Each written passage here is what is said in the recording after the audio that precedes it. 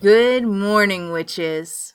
This is the Witch Daily Show, coming to you from New Orleans, with host Tanya Brown. Our episodes span about 20 minutes long to give you just a little pop of magic. So, tune in, take a deep breath, and enjoy.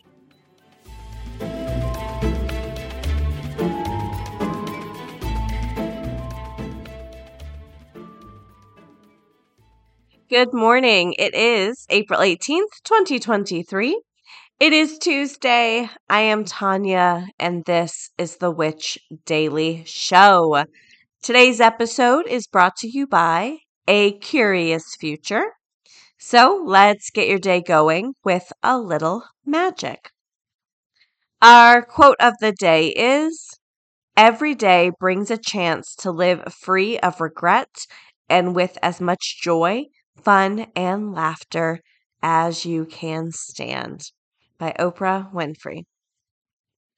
So we are drinking Freezer Spell from sipaspell.com. It is a lemon meringue green tea. It's very bright with lemon notes. Ooh, I'm a big fan of it. We are focusing this week on lemons. Yesterday, we talked a little bit about the history and some mythology around the lemon, and today we are talking culinary.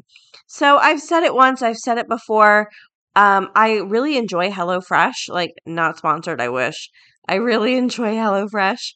And I get it on and off. Like I'll be really into it for a few weeks and then I drop off for a few months, just depending on like where I'm at in my life and like just, it depends on a lot of things. But one thing it taught me was like how you can put lemon on anything. They put lemon on chicken and then pasta and then pork chops and then salads and like risotto. Like they just put lemon on absolutely everything. And I was like, oh, you can just add lemon to absolutely anything and it's delicious. So that's the tip I know. Let's see what tastingtable.com has to say. One, they do recommend fresh, so maybe not the little lemon plastic bottle. Now, apparently, juicing it is like a known hard thing. So even culinary beginners probably feel like juicing a lemon is within their grasp. But there are some subtle nuances to this technique that can make all the difference. In terms of efficiency and ease, for example, rolling a lemon under your hand can loosen some of the fruit juice inside to give you a better yield when it comes to liquid. After having the lemon, you can use the citrus reamer or even just a fork to help release the juices. You can even microwave it for 10 to 30 seconds if you need more help.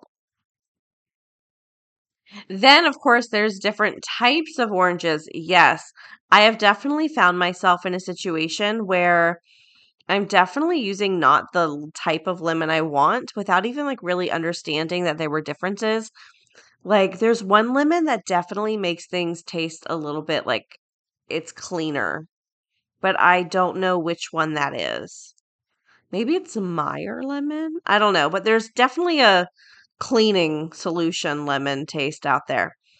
And then they say brighten up your cooking.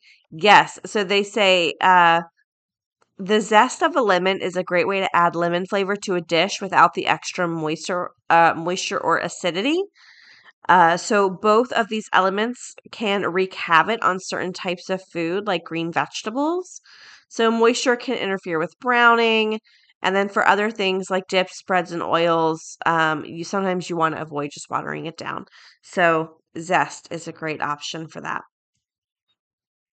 Oh, but when you zest it, you want to avoid the pith, which is the white part. So when you're zesting, you really only want to get that yellow. If you get the white part, it's very bitter. You can use it to tenderize meat, which makes sense. Like if you marinate, which makes sense. It's acidic. You balance salt with acid, and then yeah, very nice. Love, love. All right, witches. Moving into some headlines. This comes to us from glamour.com. So, like we mentioned yesterday, we are moving into Mercury in retrograde. Like we said yesterday, the first retrograde of the year will occur under the Taurus sign, but we may start to feel the effects of pre-retrograde shadow as early as the 7th of April and then up until the 31st of May. So we have for you a little Mercury in retrograde survival guide, and this comes to us from spiritualgangster.com. They say first, collect your words. Through the period of Mercury in retrograde, pause before you speak. Next, let others speak. Once we do break through and allow words to flow, Mercury retrograde can influence us to keep talking and not allow others to get a word in edgewise. Next, connect with nature. Things do have a habit of breaking during Mercury in retrograde, especially technological systems. So if your website crashes or you're locked out of your email, just use the time to disconnect, like lean into it. Next, read the details. You can sign contracts in Mercury retrograde, but you want to read them thoroughly twice, maybe 3 times. Can I be honest? If I've learned anything, just like running businesses on the internet, people do not read anything. For example, Michael's book comes out soon, and his pre-order page on the website, big bold letters, first thing, pre-order, ships mid-April. The number of emails I've gotten, like, why haven't I gotten this book? Da da da. You need to give me a refund. I'm like, you didn't read the listing. It's not published yet. Like, it said it was pre-order, and then they're like, oh, sorry. If I've learned anything, no one reads anything ever. And if I could change anything in the world, it's that we read things that we buy, read past the title, read the first sentence minimum if you buy something. Oof. I swear I could just go on and on. Confirm plans. Much like contracts, we are more prone during this time to miss details, leading to switch times, missed planes, or forgotten dates. Spend time with yourself. A wonderful side effect of Mercury retrograde is the increased ability to talk with yourself. Next, be open to realignment. If Mercury retrograde breaks something in your world, consider it a good thing. If energies are perfectly aligned, Mercury won't be able to affect them. So, yeah. And then if you're into crystals, you don't have to be. Here are some crystals to help you survive Mercury retrograde. Agate, Amazonite, onyx, aquamarine, and papaphyllite. Super cool. All right, witches, I'm going to throw this over to our moon correspondent, and after this break, we will talk more. Hello to all of my astro friends. This is Serendipity, the Chicago astrologer, coming at you with your daily moon mantra for Tuesday, April 18th. The waning crescent moon glides out of Pisces and lands in the raging flames of Aries. Here, the moon squares Mars. Mars is in Cancer, so the moon finds itself in mutual reception with Mars, pulling the planet of action even closer. Unfortunately, Mars is in its fall in the sign of Cancer and is struggling to get into motion. In Cancer, our actions are reactive in nature, and it's hard to get going if our feelings aren't involved. It's not a terrible idea to check in with yourself before going into action. Ask yourself, is this true? Is this kind? Is this necessary? If you answer no to any of these questions, it might not be a bad idea to keep yourself in check. Your daily moon mantra is, acting without thinking is like shooting without aiming. This has been your daily moon mantra with Serendipity, the Chicago astrologer, signing off and reminding you that you are in charge of your own destiny. Humans have been obsessed with predicting the future ever since the dawn of civilization. We've watched the stars, gazed into crystal balls, thrown bones, read cards, and more, all in an effort to better understand ourselves and our place in this magical world. A Curious Future is your guidebook to a variety of divination practices. Did you know that you can divine with wine? Or that a simple pair of dice can give you prophetic insight? This book will help you predict the future through a variety of insightful and sometimes unusual techniques. A Curious Future by Kiki Dombrowski is available for order online from your local bookshop or wherever books are sold.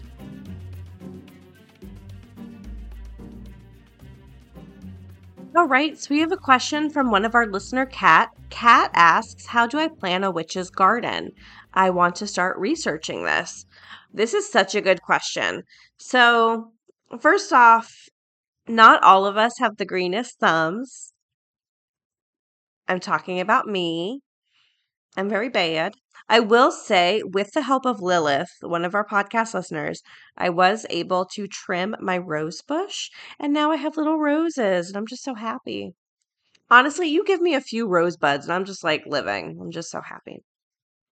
So before we get into like how to plan your spring garden, which like it's time, and your witch's garden, I do want to dig into like the 12 easiest herbs to grow, especially if you do not have a green thumb. Keep in mind some of this information may contradict with like the best way to do it, but like we're just piecing together information here, you know? And sometimes like people will be like, "Oh, like that shouldn't grow," and then it does, you know? So we can just try things. So first off, sage. Sage is used primarily in poultry dishes and stuffing. In the witch world, we use it for cleansing and for spell pouches and candle spells. Sage is very common in the witch world, and it's very lucky that it's very easy to grow. Common or garden sage is the variety primarily used in cooking. The strong flavor of the leaves means a single plant should easily meet your culinary requirements. Plants grow well outside or inside as long as they receive 6 to 8 hours of direct sunlight every day. If you're growing inside, supplement them with fluorescent grow lights if necessary. And this is from herbsathome.com. I will link to this. Next, parsley. So parsley is a very common culinary herb. It's very common in classic Italian food, French food, and luckily it's easy to grow. Next is oregano. So oregano is very popular with indoor herb gardens, and when grown outside, it acts as a perennial plant coming back to life every spring. It likes light, well-drained soil, and the chance to dry out between waterings. Now, oregano is really awesome in your teas for herbal. It's very good for breathing and lungs and the like the breathing tract. You know what I'm talking about. I can't think of the word, but like your air situation, your system. Um, Oregano is really, really good for that. It's a great arsenal for medicinal teas. Big fan of it. Next, we have mint. So, mint has the overwhelming tendency to become a nuisance in the garden, taking over space. Yes, I did plant mint once in a 3 herb space, and I sent a picture to my friend, and he was like, "You immediately have to remove that mint. It will overtake." So, you want to put it in its own spot, in its own container.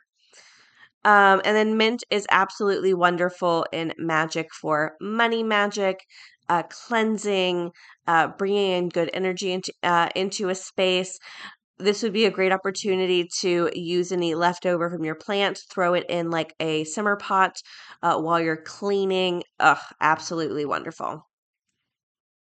And then next we have thyme, one of my personal favorite herbs to cook with. Thyme is very aromatic.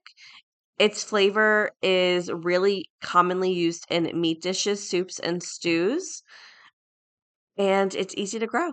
So definitely consider thyme. I forget like the magical correspondences to thyme, but it's a very hardy herb. When I smell it, it makes me think, oh, things are coming. Like I'm about to be nourished, I'm about to be satisfied. So it could be a great option to add to your spell work where you have that thirst for more, like you want more. So I love it. Next, we have dill. Dill is very popular. You can use it in gardening, for pickling. Like if you pickle like cucumbers, make pickles, dill pickles. I love to use it in soup. It is also used in money magic as well. It's considered a money herb. So lucky for us, it's pretty easy to grow. Next, we have chives.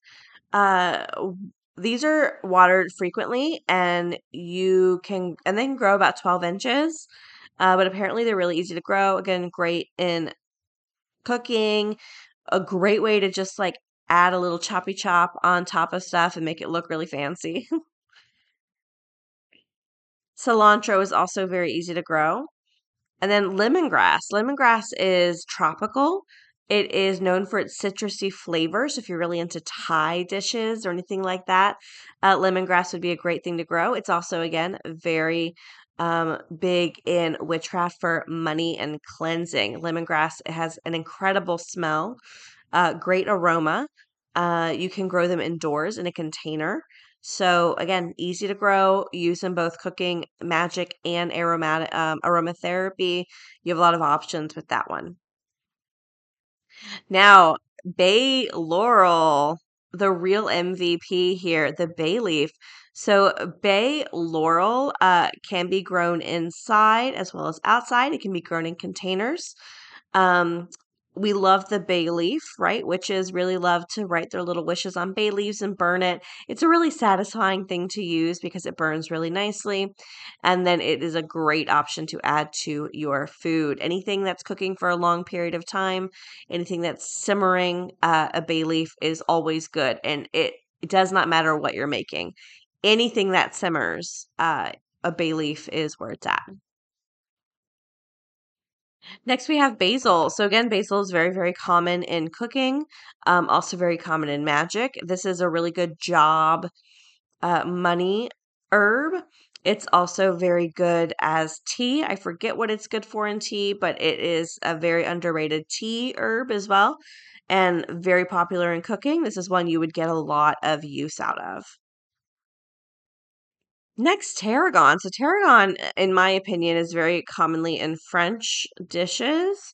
It's great with vegetables, eggs, fish dishes.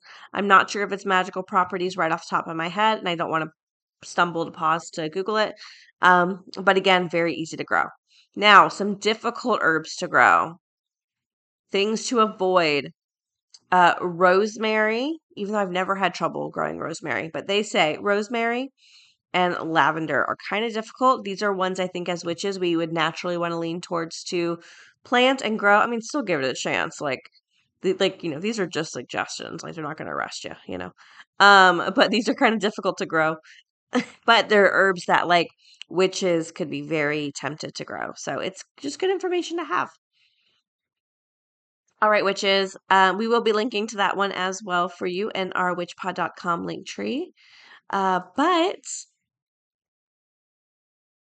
that is all I've got for you. We may do some more tips later on um doing your spring garden. Actually, let's just do it now. We have plenty of time.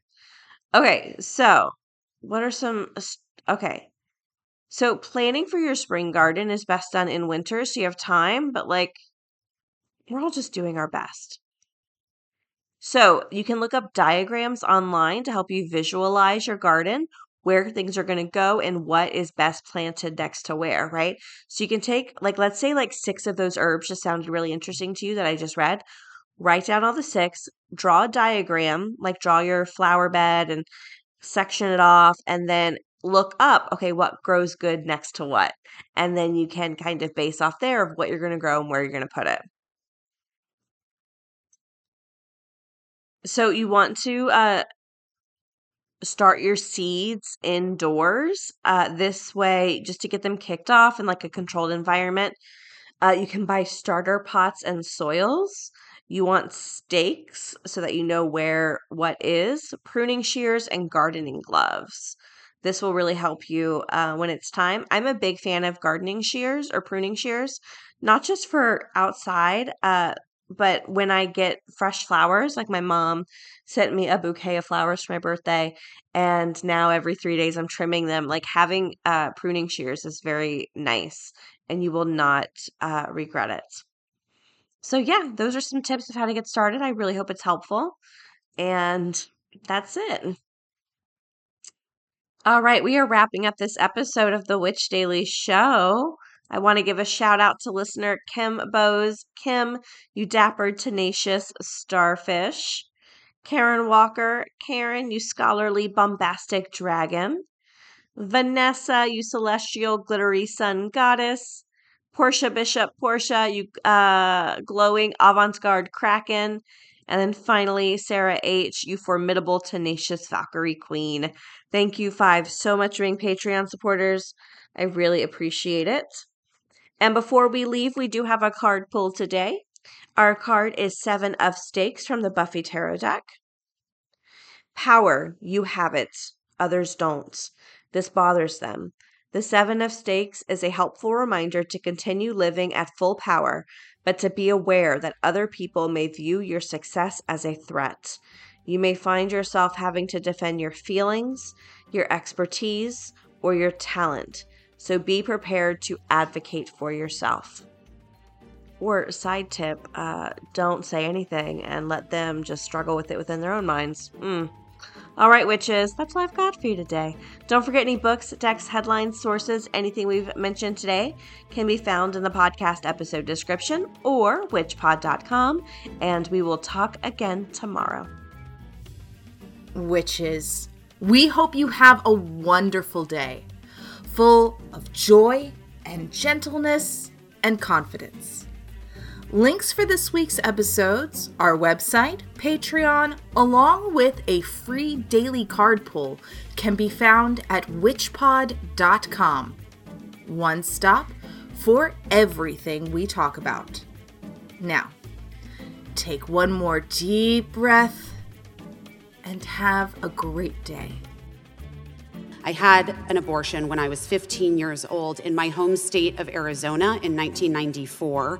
It was not a decision that I made lightly, but I have never for one moment doubted that it was the right decision for me.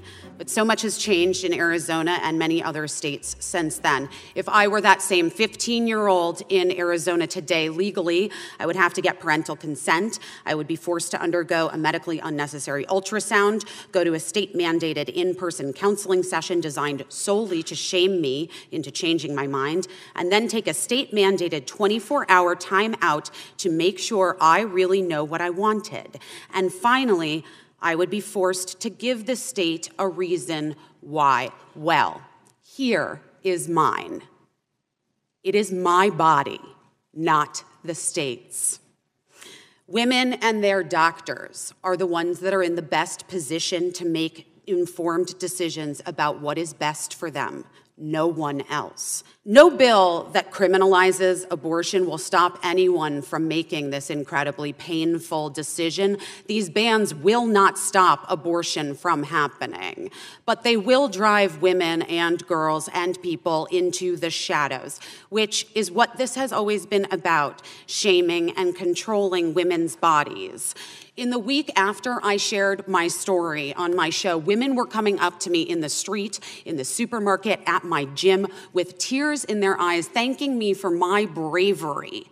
But the word brave didn't sit right with me. Why is it brave to speak to an experience that millions of people around the world throughout history have gone through? And then I realized it is considered brave because as women, we have been taught to feel shame about our bodies since birth. I am so sad that we have to sit here in front of a row of politicians and give deeply personal statements because the why doesn't matter. It should not matter.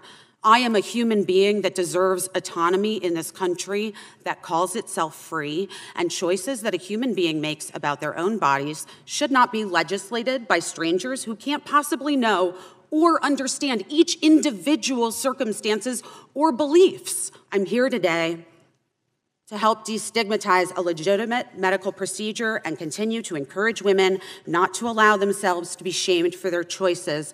And finally, I am here today for my 2 little girls, Birdie and Cricket. My dream for them is that they will live in a world in which women are truly equal with complete control over their own reproductive health. That is the dream I hold for all people, regardless of their privilege or parents or what state they live in. That dream is slipping further and further from reality with every ban passed. I hope that you, our elected leaders, can help us reverse the tide. Thank you. I look forward to today's discussion.